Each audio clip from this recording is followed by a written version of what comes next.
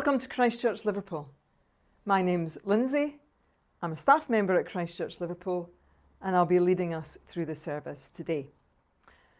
With Lockdown Mark II, we are welcoming everybody online today. So a huge welcome to you if you're a visitor at Christchurch or if you've been coming just for a few weeks. It's great that you're still with us. It's lovely to have you. But also if you're a regular or a member of Christchurch, a very warm welcome to you too. To the children, a big hello. And there is something special for you to do. If you just click the link below, then there'll be plenty for you to be getting involved with.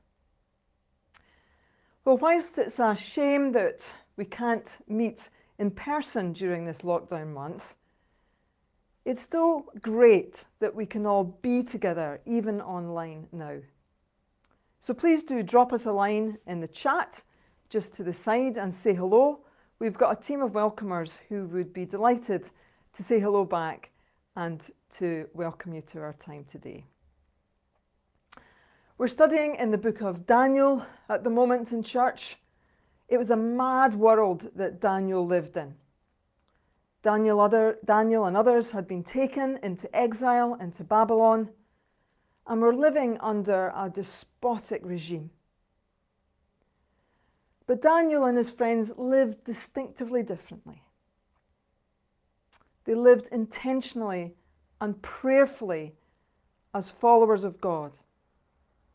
And God made huge changes for the better through Daniel and his friends' faithfulness. There was hope, and God was in control even in what seemed like a mad world. Our world might seem a little mad, a bit like Daniel's. But it's great to know that God is in control in these uncertain days. And of course, we have Jesus, not only our example, but our Saviour.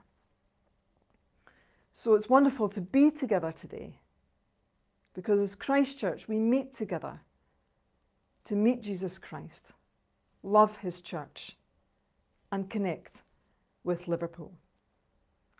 So let's read today from the book of Daniel. We're going to read initially in Daniel chapter 7, verses 9 to 10.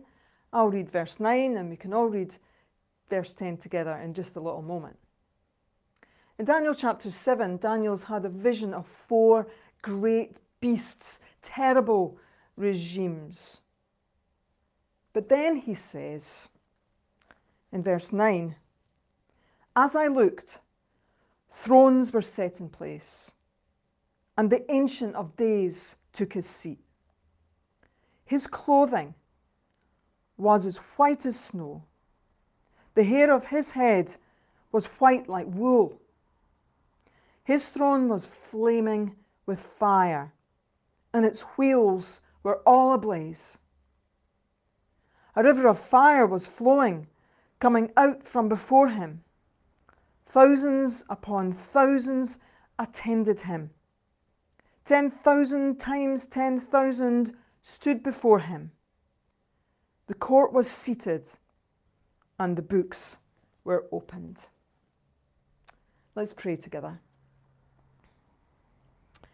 Lord our God, Ancient of Days, we thank you that despite the fact that there are often bad or terrible regimes in this world causing suffering to people, that you are in control and that you are the great and good and righteous God who will bring justice to our broken world.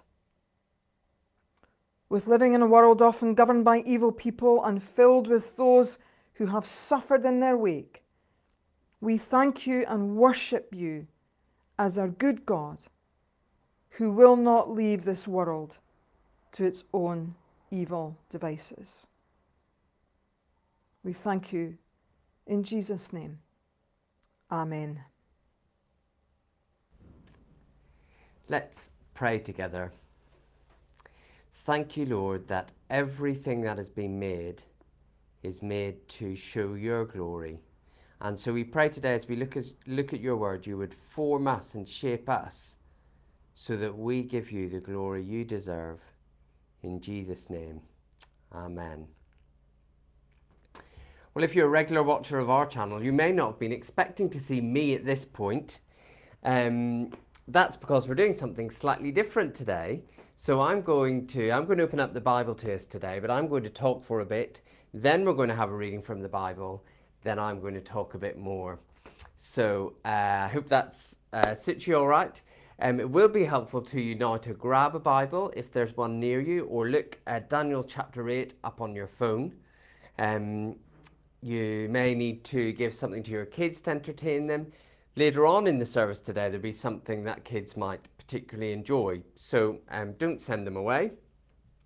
Hopefully there'll be something they can join in with later on in the service. But I'm going to talk a bit first before we read the Bible together. And I want to start by asking you about what you think you would have thought.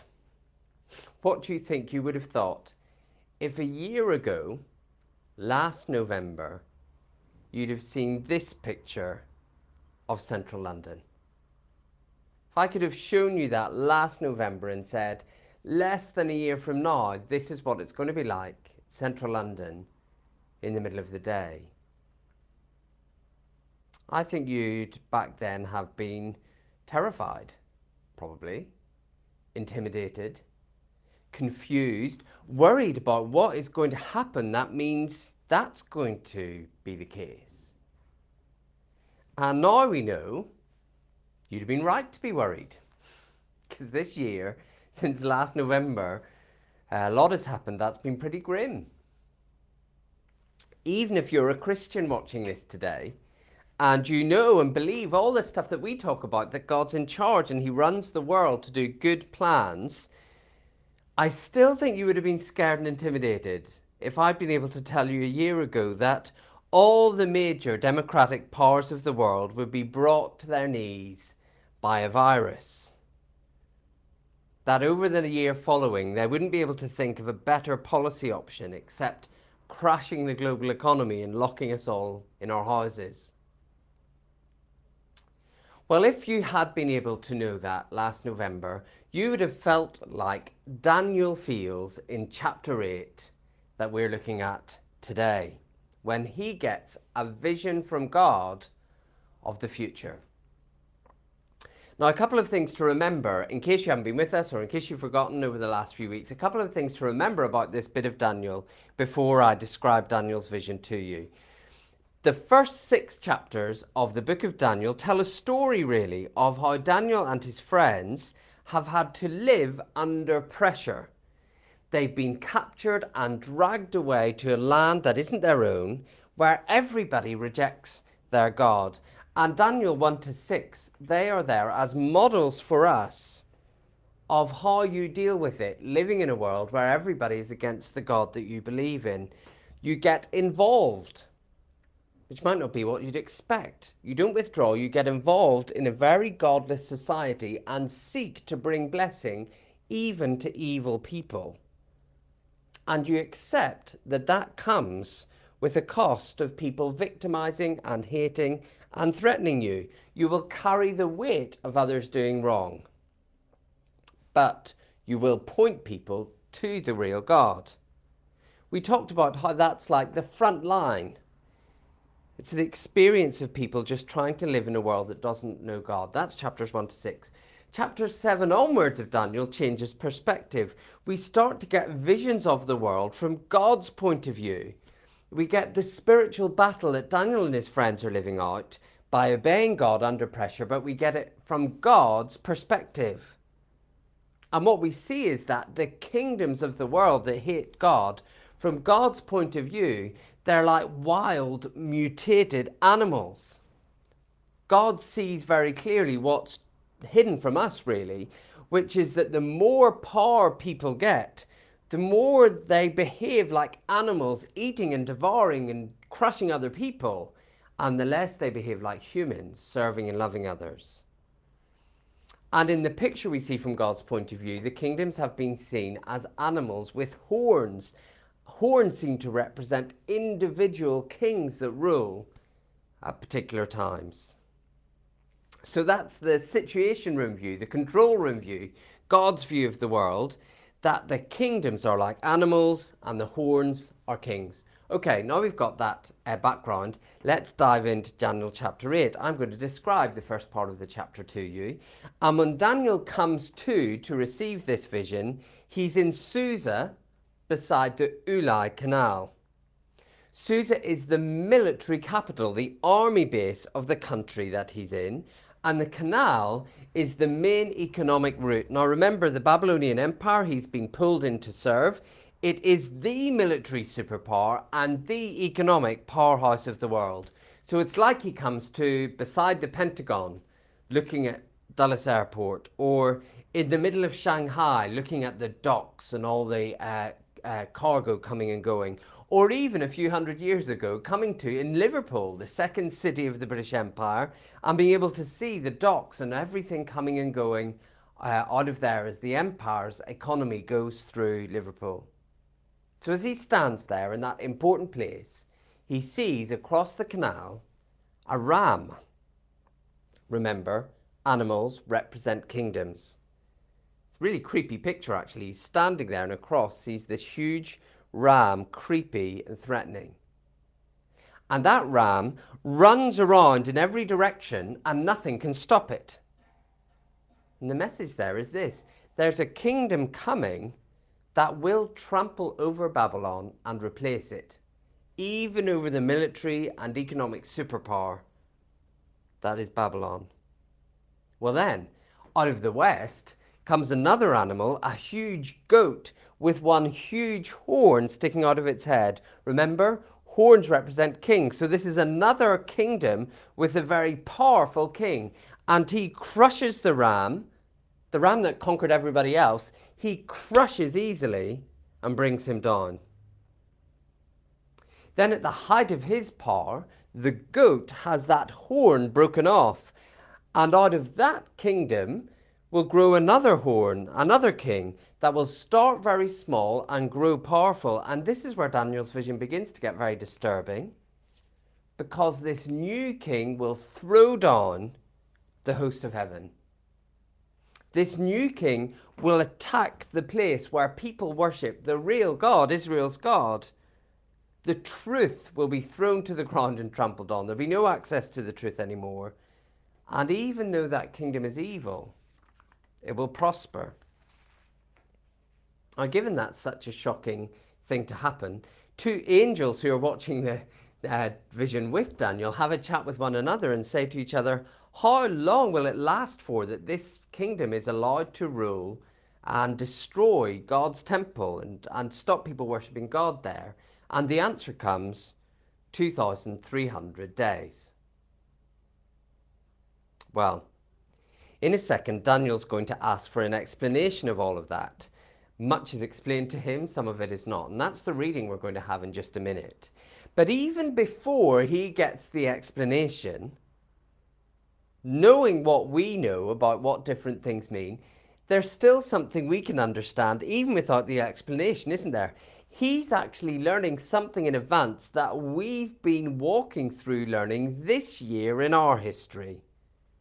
And it's this: no matter how stable something looks, no matter how much we depend on a government or a system for normal life, it is very easily destroyed and trampled over. It's likely to be a weak, trampleable upon system because people make bad choices, selfish choices, which mean we treat others badly.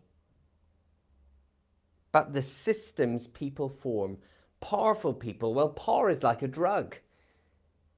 And that means the systems people form trample over whatever is there to get what they want.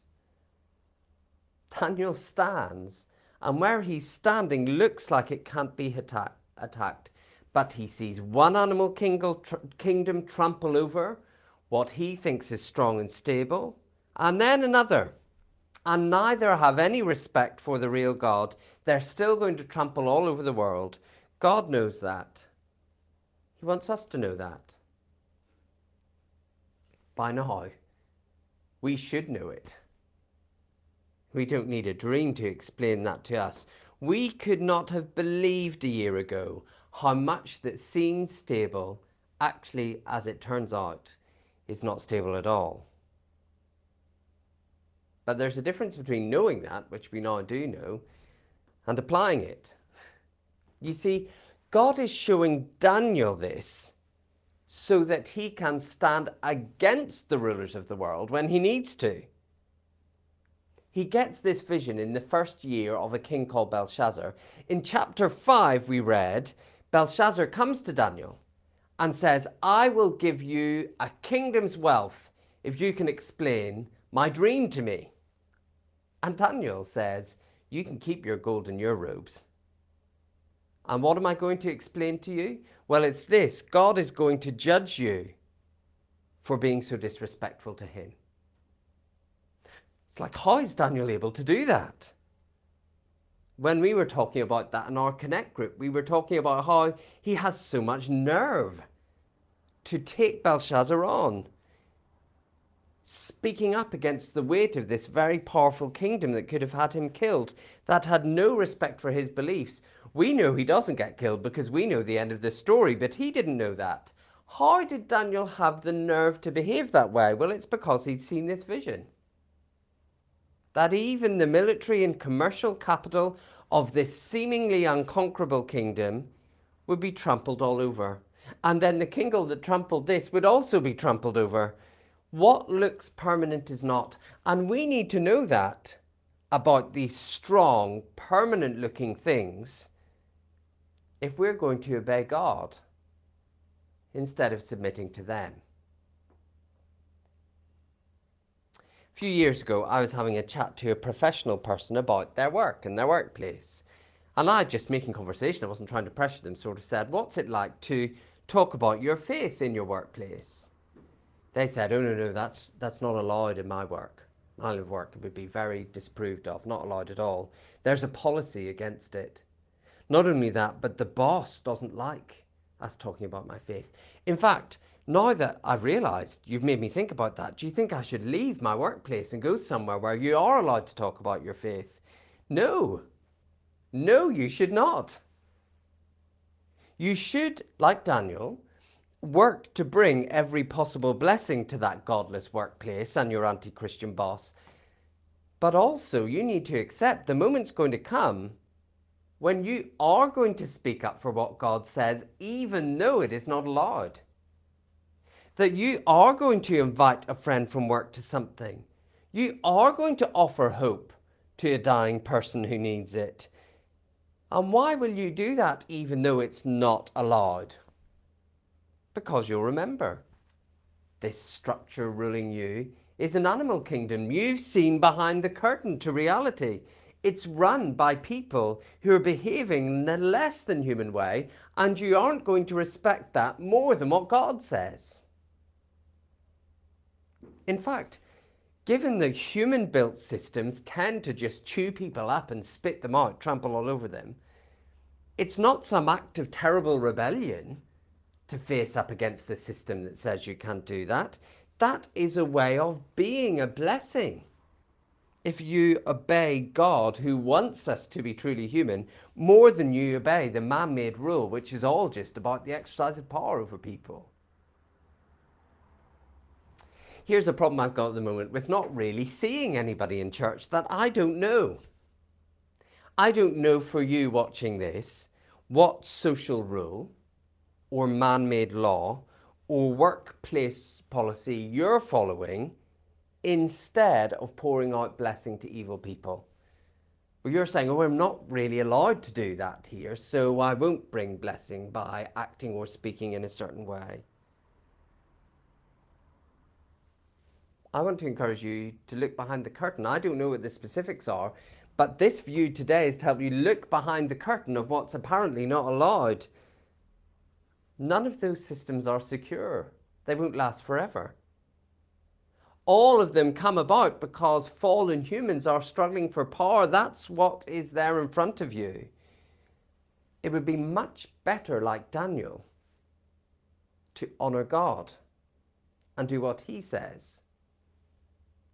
we've experienced in the last year that those things that claim rule over us because they say they can save us, they're much less stable than they seem. So the wise thing to do, the right thing to do, is always to bring blessing to evil people and always speak up the truth about God, even if the animal system doesn't want that.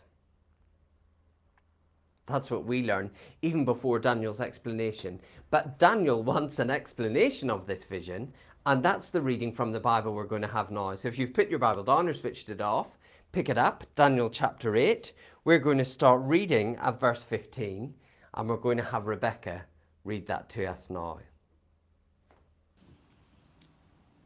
Today's reading is from Daniel chapter 8, verses 15 to 27.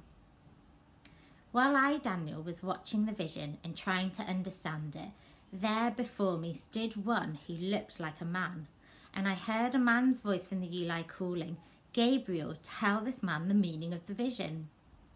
As he came near the place where I was standing, I was terrified and fell prostrate.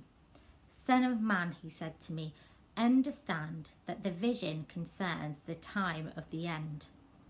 While he was speaking to me, I was in a deep sleep, with my face to the ground. Then he touched me and raised me to my feet. He said, "I am going to tell you what will happen later in the time of wrath, because the vision concerns the appointed time of the end. The two-horned ram that you saw represents the kings of Media and Persia. The shaggy goat is the king of Greece, and the large horn between its eyes is the first king. The 4 horns that replace the one that was broken off represent 4 kingdoms that will emerge from his nation but will not have the same power. In the latter part of their reign, when rebels have become completely wicked, a fierce-looking king, a master of intrigue, will arise. He will become very strong, but not by his own power. He will cause astounding devastation and will succeed in whatever he does. He will destroy the mighty warriors, the holy people. He will cause deceit to prosper, and he will consider himself superior. When they feel secure, he will destroy many and take his stand against the Prince of Princes. Yet he will be destroyed, but not by human power. The vision of the evenings and mornings that has been given you is true, but seal up the vision, for it concerns the distant future. I, Daniel, was worn out. I lay exhausted for several days. Then I got up and went about the king's business. I was appalled by the vision. It was beyond understanding. Well, thank you, Rebecca, for reading that to us. I wonder, did you ever have the explanation at school, the situation at school where you put up your hand and said, "I don't really understand that," and the teacher said, "Okay, well, let me explain it to you." And then it was explained to you and you thought, no, that was even worse, understand it even less, but you feel like you have to nod and say, "Thanks for explaining it to me." Kind of the experience Daniel has had here. He says he wanted to understand the vision at the start of the passage, but did you notice by the end, he says he was worn out, exhausted, he felt sick, and he was appalled by the vision, and it was beyond understanding. So I think what we're getting from that is that as we look at the world from God's point of view, we are doing our best to grasp a world that's not really fully ours to understand. Nevertheless, there's still stuff we can learn. And here's the first thing in this part of the talk I think we learn. We can be terrified but comforted by the truth. We've talked about how disturbing it would have been for us to see the future this time last year, to see the wheels coming off the world as we knew it. We would have known as a Christian that wasn't beyond God's control, but it still would have been scary.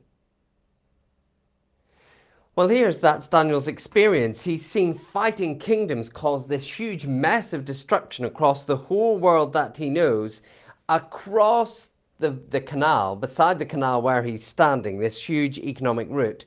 God's voice is heard.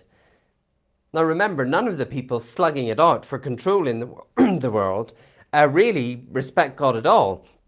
But the truth is that God is always there. Particularly, God is always there by his word, even as the people in the world destroy each other. God's voice rings over this powerful city and the chaos that the warring kingdoms are causing. And right there in the midst of it is God's right-hand person, if you can call an angel a person, the angel Gabriel, who we'll be talking about a lot in a month or so's time, because he's the same angel who centuries later would put God's plan into action by coming to talk to people called Zechariah and Mary. They were also terrified of him, as it happens. The angel comes so close to Daniel that he's terrified and falls down to the floor. And then the angel tries speaking to him to explain things. And I love them. It's like the angel's like, oh, Daniel, let me explain it to you and talk to you. That'll be all right. But that's so terrifying, he faints into a deep sleep. It is a series of terrifying events. It's terrifying to see what's going to happen in the world, the chaos that's coming. And we think it would be like, oh, there, don't worry, God's in charge. No, coming face to face with God's spiritual rule of the world behind the scenes is also terrifying. And trying to have it explained to you is so scary it makes him faint. An angel talking to me is not helping me feel better, Lord. But look at what happens next. I love this. As Daniel faints with the fear of what's going on in the world and knowing God's holiness behind it all, the angel reaches down, touches him, and picks him up, raises him to his feet. It's very similar, actually, to another part of the Bible in the New Testament, where the Apostle John meets the risen, glorious Jesus, and he's terrified. But the risen, glorious Jesus wants to pick John up and raise him up and give him a job to do. Maybe you know how Daniel feels. Maybe you get intellectually what I've been saying today, that it is part of God's plan for the world, that all the things we rely on for stability to come and go. I say to you, and the Bible says it, listen, God is going to allow selfish animal-like people to trample over stuff we think is really important. And then I say, but hey, the answer to that is, don't worry, God's got a cosmic eternal plan that means we can stand for what is right. And actually what you think about that is, that's even more overwhelming, that I have to play some part in this. I'm just me. I can't join in any cosmic spiritual plan. I can't take on the terrifying system. It's too much. Both the situation and knowing God's in charge of it, both truths are terrifying. I just want to ignore it and curl up in a ball and lie on the floor. I feel sick and I want to faint. The facts are alarming to normal people like me and you. What's going on in the world at the moment is terrifying. And the fact that there is a burningly holy God at work in the world, bringing down arrogant kingdoms, the fact that he reveals to us that all the things we think are stable and normal are in fact pretty wicked and against God, well, thanks for the insight, God, but it's all still pretty overwhelming. I want to curl up in a ball. But I want to assure you today that when God's holy presence comes close, when this terrifying angelic being walks towards Daniel, one of God's people, it is to touch his shoulder and lift him up. I think that is the word for some people watching this today. I think a lot of us, a lot of the way I feel and the way I talk to a lot of people at the moment is I just feel overwhelmed with all the change that's going on in the world. And you saying, well, God's got a cosmic plan that you're part of, that's just overwhelming too. And I want you to know, like Gabriel in Daniel, like Jesus himself in the book of Revelation to the Apostle John, he is bending all of his spiritual power towards helping you, towards lifting you up so you can do what needs to be done to obey him. The idea of all this terrifying bigness of what's crumbling around us, when we come close to the eternal, burning, glorious God who rules over all of this mess, he never tells us off. He's never trying to frighten us, even though he is huge. All of his spiritual power is there to come close to us, to pick us up, to help us face what it is we need to do. You know, at the end of this vision, Daniel went about the king's business. Oh, he felt sick for days, but he was able to get on with his job. And maybe that's the truth you need to hear today about our world, that God by his Spirit is behind it all, working it all out for good, but he's with us, not crushing, burning, pushing us, but if we know Jesus, he's with us, strengthening us to do whatever our small part is in this huge, unfolding, terrifying plan. Maybe that's the thing you need to reflect on today. There's some part you have in standing up for what's right in this week to come, speaking up in a particular place, working together with others to bring Jesus to somewhere, doing something. And it's overwhelming, it's terrifying. And a series of poor, selfish rulers make your life harder. God's close to you, and he's not close to you to terrify you. He's not saying, I'm bigger and more glorious than all the rulers of the world, so you can feel smaller. He comes close to people to gently touch and lift us up. All of his spiritual power is bent towards Christians to enable them to face and do what he needs them to do. We're terrified but comforted. Here's the next thing we see. We don't have misplaced faith. When Daniel has regained his composure, the angel explains what's going on to him. The ram represents the empire of the Medes and the Persians, which is coming next. The goat represents the Greek Empire. And the horn that grows up represents, therefore, a Greek king who's very bold and actually wants to persecute people who belong to God. He's deceitful and cunning, and he will in the end set himself up as God to be worshipped against God himself, but God will bring him down. Well, that happens. The Medes and the Persian Empire conquer the Babylonian Empire within the book of Daniel. But after Daniel finishes, later on in history, that empire is crushed by Greece under a king called Alexander the Great. Well, within the Greek Empire, there was jostling for power after Alexander died. And in the end, this terrible king called Antiochus Epiphanes persecuted the Jewish people, destroyed the temple, and insisted his own God, and in fact, he himself should be worshipped there.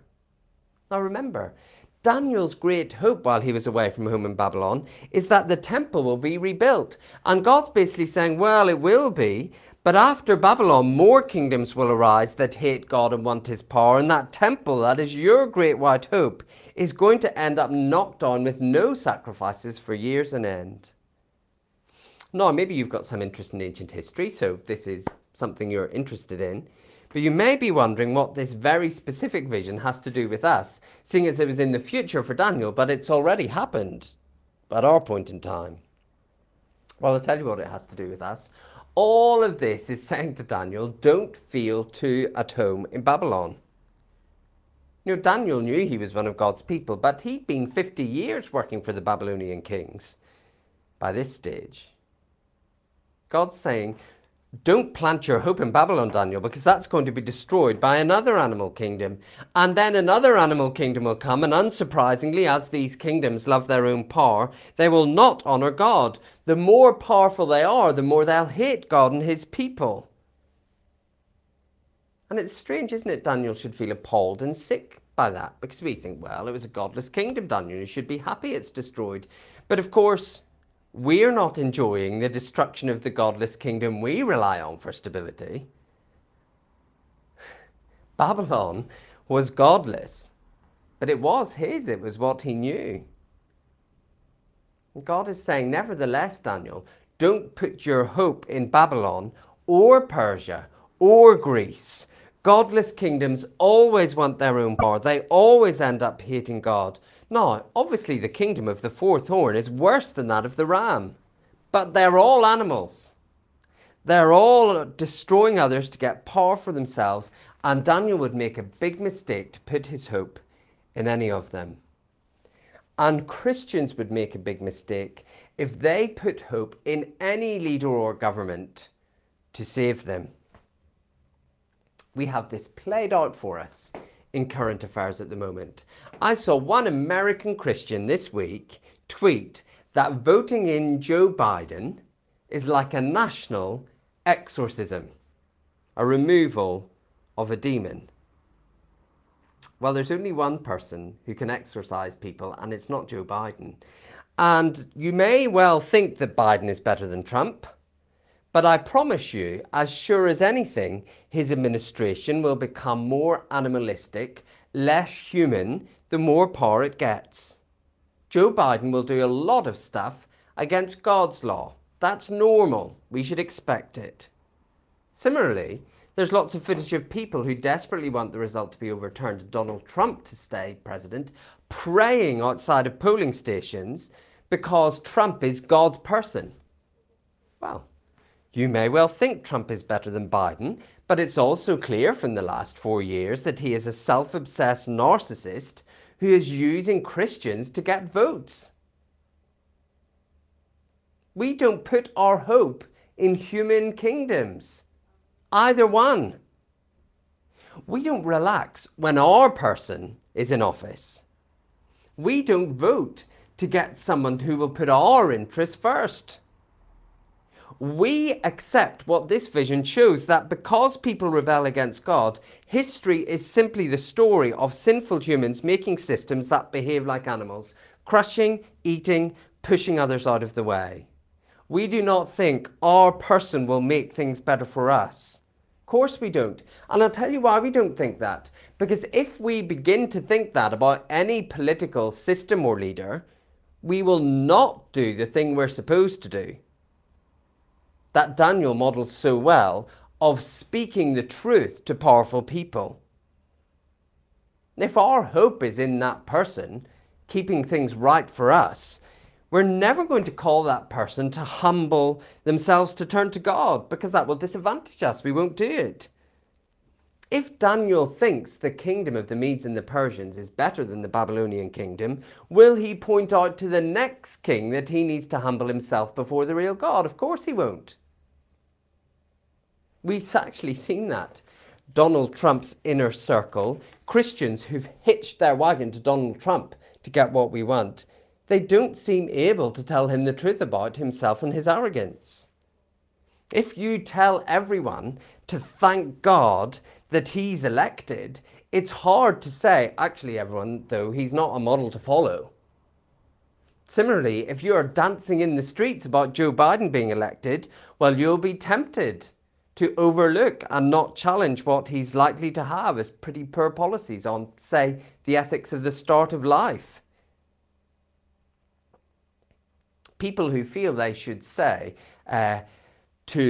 people will not feel they can say, the people who surround Joe Biden will not feel they can say, you personally need to repent and put your trust in Jesus, if they think he's advancing our interests. We don't want to upset him.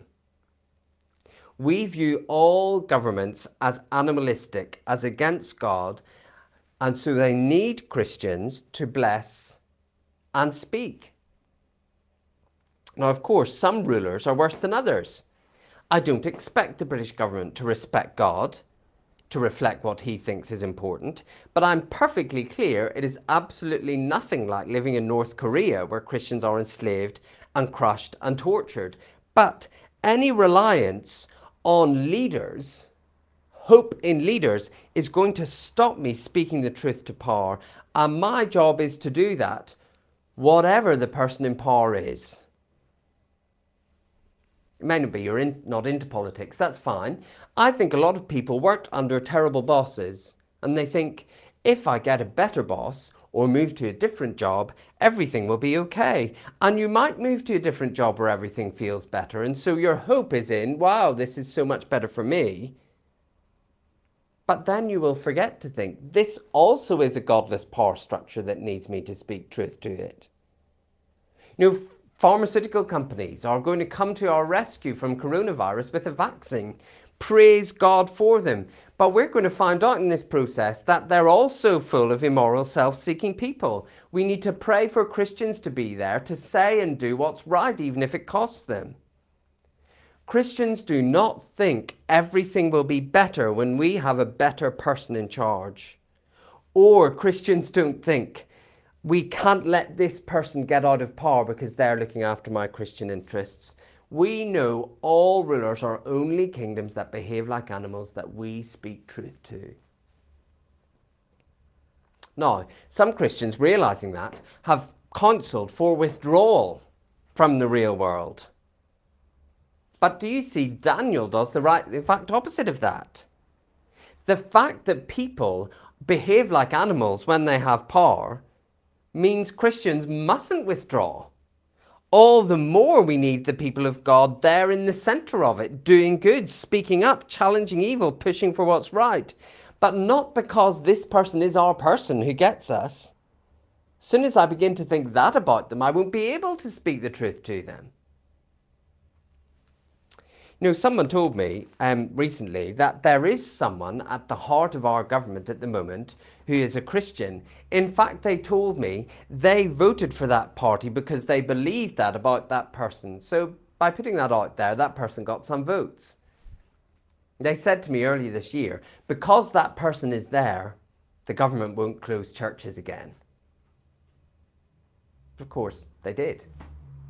My friend who voted for them for that reason immediately began to excuse that and said, oh, well, you know, they must have their good reasons. We can't criticize the government for doing that because I know there's a Christian in there. But no, it is our job to accept that all systems are broken and we speak truth to power, to take the prophetic stance and to pray for that person, if they are a believer, to take the prophetic stance. We assume that powerful people behave like animals and we don't put our hope in them. Whether it's the moderately friendly Persian Empire or the hating God Greek Empire, our hope is in God's kingdom. We honour God, we do good and we speak the truth, and that's what we pray for Christians who have more access to power than us. Remember Daniel, he's standing in the middle of the most secure place in a bad empire, but one he knows. And God says, listen, another one's coming, and another one after that, and another worse one after that. Daniel, each one is going to demand God's people submit to it. Each one is going to say, throw down what matters to you most. But this vision is here so that we never buy the PR. We are in the middle of it, absolutely, but speaking God's truth and doing God's good. That's why God shows us nothing is that strong. We live to please and honour and do what is right before God, not before anything else, no matter how good it looks. We do not live to honour social services, to honour the NHS, to honour a particular charity, to honour a particular view of society. That would be a mistake. We always work for the blessing of doing good to things that are evil. But our hope is always outside, so we can speak truth to people with power, which is what Daniel goes straight on to do after he sees this vision. Well, here's the last thing we see. We don't understand, but we understand enough. You know, when the angel is finished, Daniel felt sick, he went about his work, he was appalled, and he didn't understand. When we were discussing this as a staff team, someone said, why didn't he get an explanation he could understand? Well, everything about how and why God does things is not ours to understand. There's a figure, 2,300 days in this passage. No one knows why it's that figure. Everyone's got a theory that you read, but no one knows. There's lots he doesn't understand, but he got enough to wake him up to the reality of the world and the people who have power in the world. He got enough that he could get on with the work he had to do. Now listen, the things I don't understand greatly outnumber the things I do understand. I do not understand why this is happening to us now. I don't understand how everybody will be able to cope with this. I don't know when I will be able to hug my parents again. I don't know those answers. And to be honest, if I had my eyes open to everything God was doing in the world, it would be beyond me. I'd just feel sick and terrified. But I know enough to get on with what God has for me to do. I know enough to say, listen, I'm not going to obey any human ruler, any animal kingdom over and above obeying God. I know enough to say, no human leader is the hope of the world. I'm going to work for the kingdom that lasts forever and try and bring people into that kingdom. I know enough about Jesus as well to know this, that the world is terrifying, that God's holiness is terrifying, but when he comes close to us in Jesus, he picks us up, faces us forward, and gives us what we need to do, whatever it is we've got to do. I know that. I understand that. There's only one person who rules forever. Only one human being who is stronger than every human kingdom. And I know he's also kind. He's also gentle. He also helps.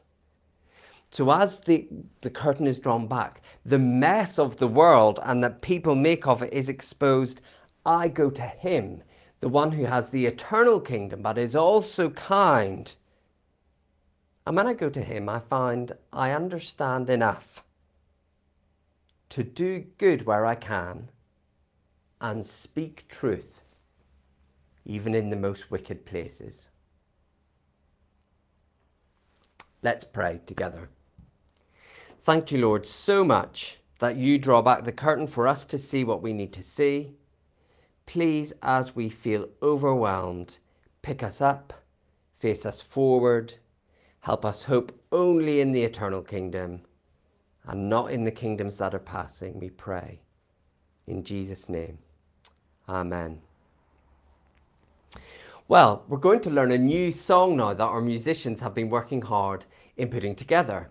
And it's really for the whole church family. So if your kids have run away out of the room or they are just playing with their Lego, or whatever, gather round because we're going to learn the signing to this great song over the next few weeks, so that when we get back together, when we probably still won't be allowed to sing, there's another song we can learn in sign language to worship God together in that language. Now, there's lots of signs in this you'll have to follow. Sarah's going to sign along with us. But there's two that I've learned that you should be able to join in with today if I teach them to you. Strong and kind. Oh, touch my microphone there. Kind. Strong and kind. And the song we're going to learn over the next few weeks is what we need to know about Jesus to live for him in a mad world. That he's strong and kind. Let's sing together.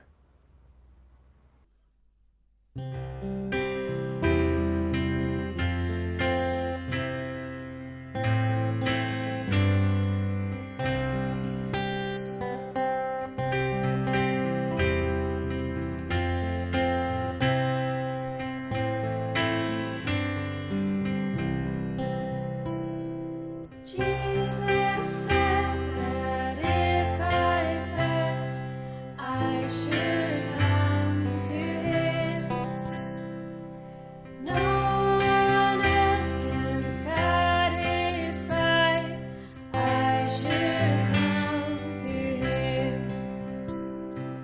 Jesus said, if I am weak, I should come to him.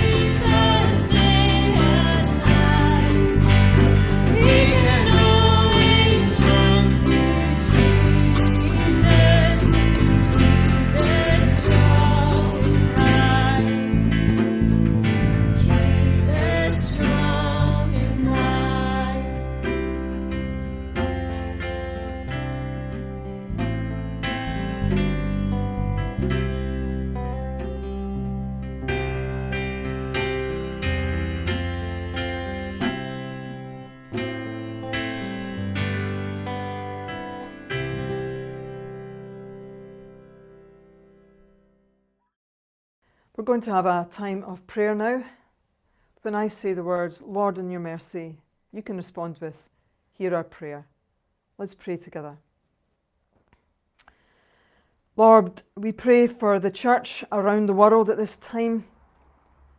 We pray that your people, aware that kingdoms of this world are weak and faltering, will stand out distinctively to point people to your way, the way of real and eternal hope. Lord, we pray in particular for America at this time, a land where once so many worshipped you.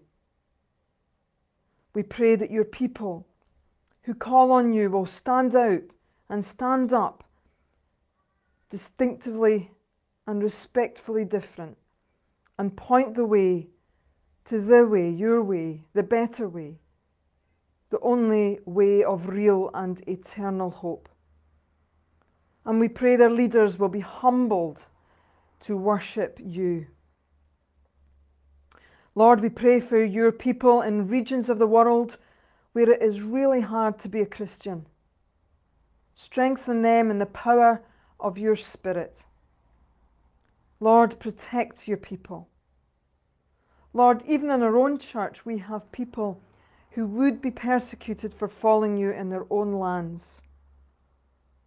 Lord, help your people, perhaps even imprisoned for their faith, for speaking up, to find their joy in you and to not live cowed in fear of passing regimes whose leaders come and go.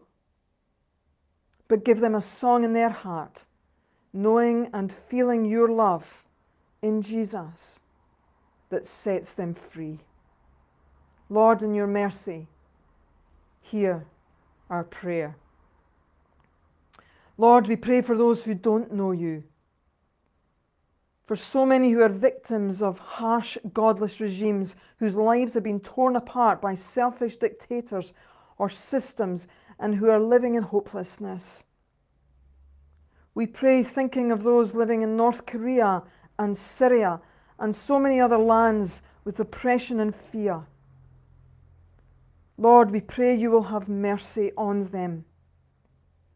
We pray that your people will point to a better way and bring hope.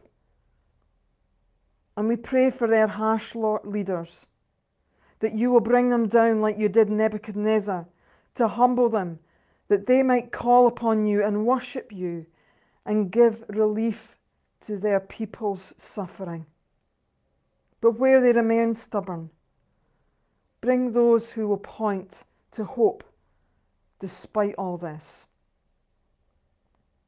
Lord, we pray for people in the West living in systems nowhere near as harsh, yet systems which can offer salvation. People often anesthetized to their need. Lord, raise up Christians in their workplaces and families and neighborhoods.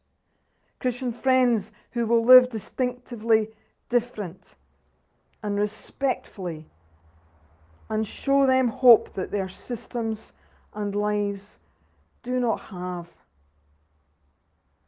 Lord, it is a beautiful thing when someone tells the good news of Jesus to others who cannot call on you because they haven't heard.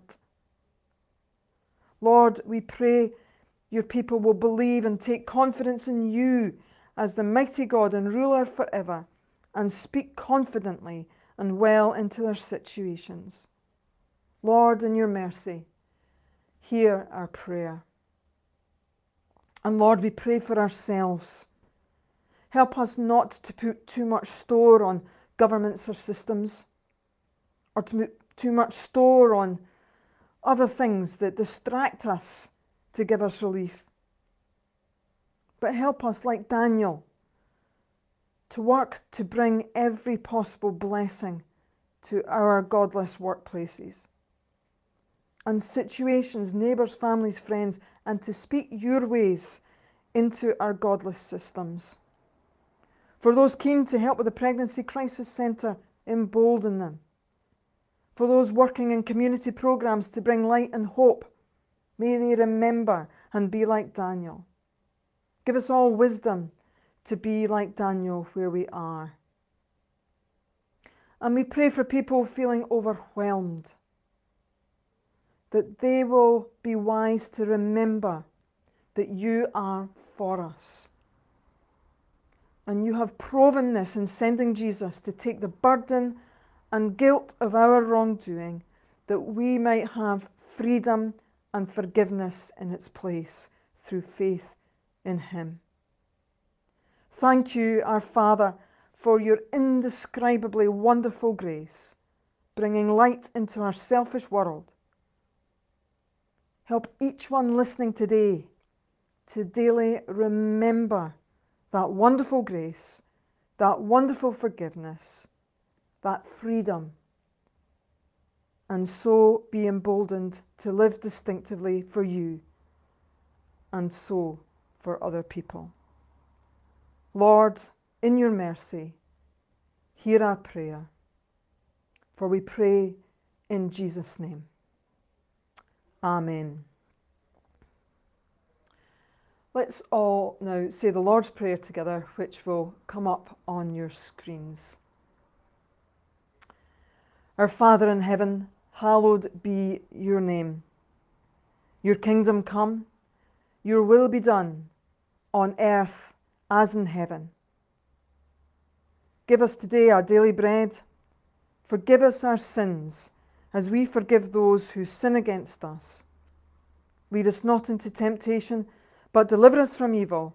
For the kingdom, the power, and the glory are yours, now and forever. Amen. We're going to have a time now where we can all pray at home. You can pray with your household or alone, or why not call a friend and pray with them. Please feel welcome to put any prayer requests in the chat section at the side. As staff, we also pray through these in the week. But please be careful with what you say and be discreet, as it is a public forum. Let's pray now.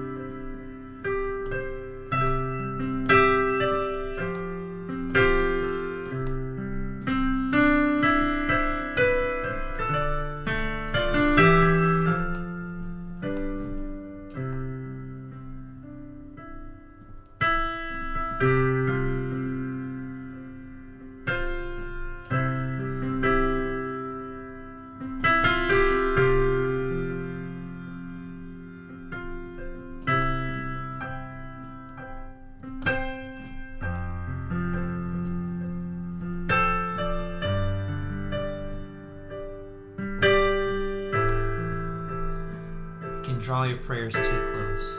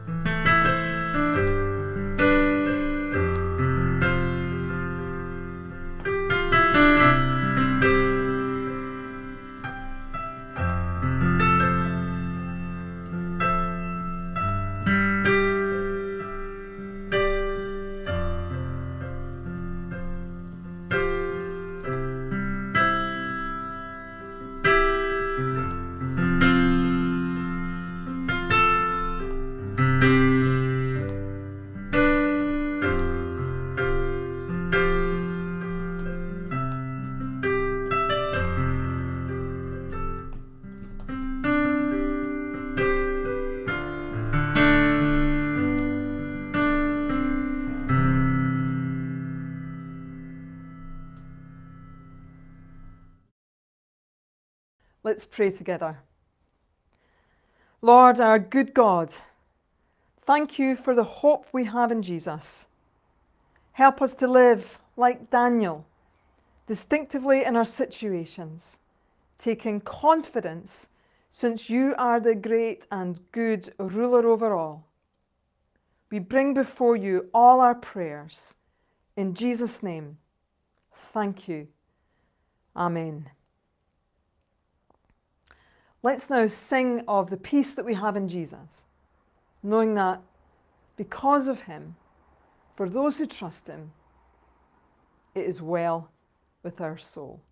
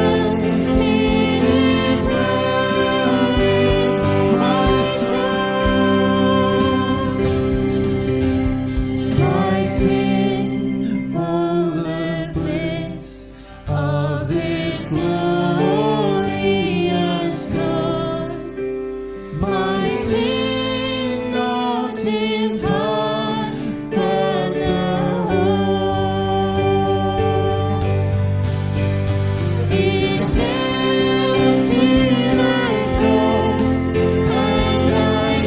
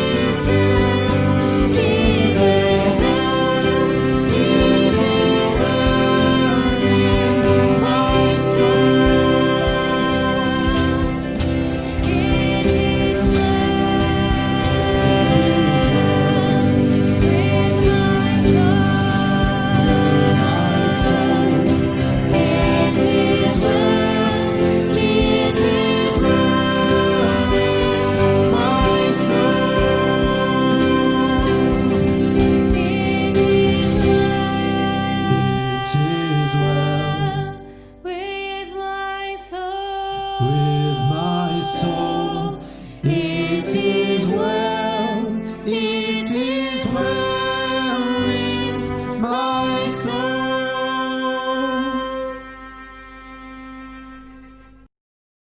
Let's pray together.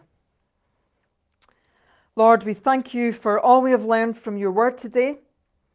We thank you that your word is so full of hope, despite the darkness of the world and the selfishness of rulers and systems.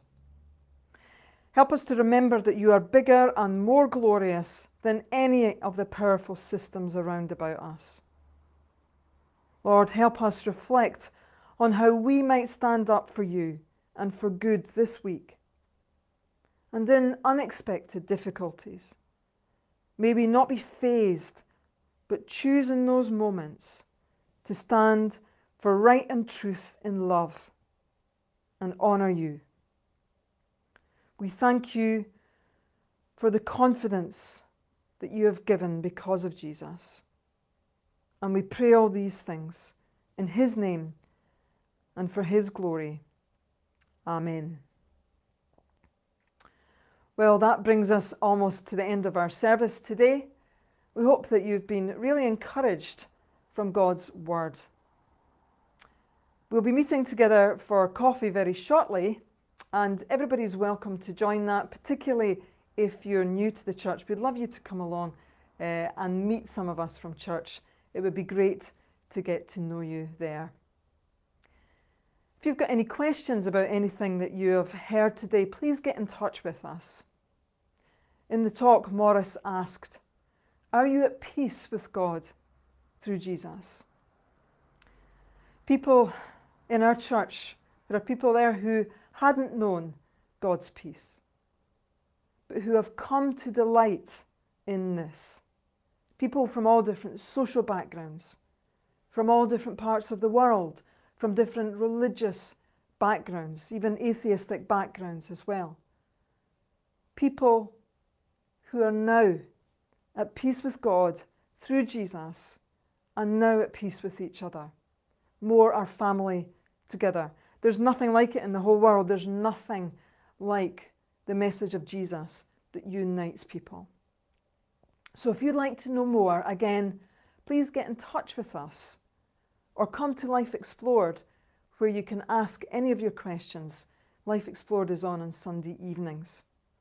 There are links below, both for contacting us and to Life Explored.